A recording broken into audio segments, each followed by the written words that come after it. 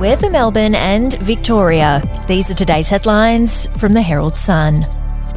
The price of nearly 900 prescription medicines is set to rise on October 1 under a deal struck with the generic medicines industry to overcome drug shortages. The nation's biggest selling scripts will increase in price by up to several dollars per script, including cholesterol-lowering statins, antibiotics, antidepressants, reflux treatments and diabetes drugs.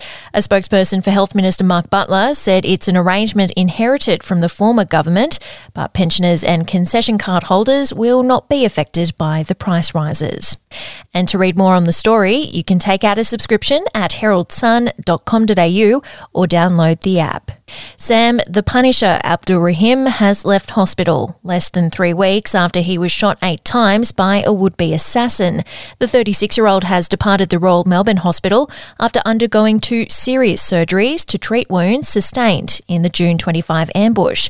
Sources say doctors have labelled his recovery as miraculous, crediting his fitness for his quick return to health.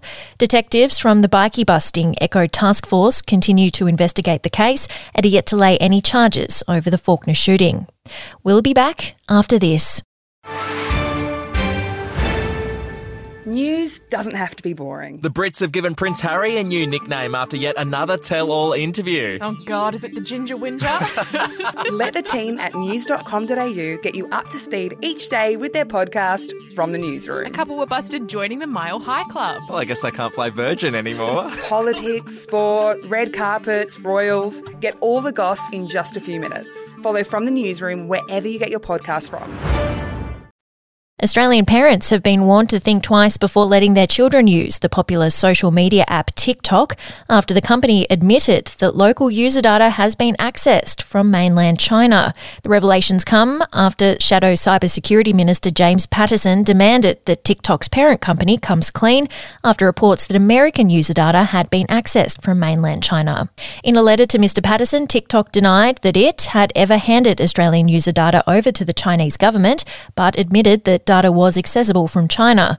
It's not the first time the app has courted controversy due to its Chinese ownership, with a UK parliamentary committee hearing told that content exposing Chinese human rights abuses had been censored. And milk is the latest victim of Australia's cost of living crisis as prices rise at Coles and Woolies. All Coles brand milk is set to increase, a decision made following a surge in supply chain expenses. Meanwhile, Woolworths has confirmed that they'll be upping the price of their milk in the coming days. Vice President of the United Dairy Farmers of Victoria, Mark Billing, said farmers will not be the ones reaping the reward for higher prices, but hopes other supermarket chains pass on the rise because many dairy producers are just breaking even in terms of mounting costs.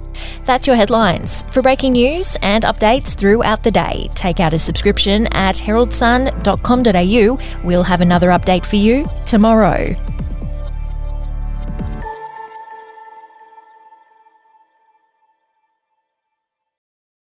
The podcast Faith on Trial looks into Hillsong, both in Australia and the US, and takes both the listener and hosts on unexpected twists and turns in the story of Brian Houston and the Singing Preachers. There are 2 incidents involving Pastor Brian. The Australian journalists uncovered a litany of alleged criminal behavior in the megachurch. Financial gifts were being given to the leaders of the church. Listen to Faith on Trial Hillsong ad-free on Crimex Plus on Apple Podcasts today or wherever you get your podcasts.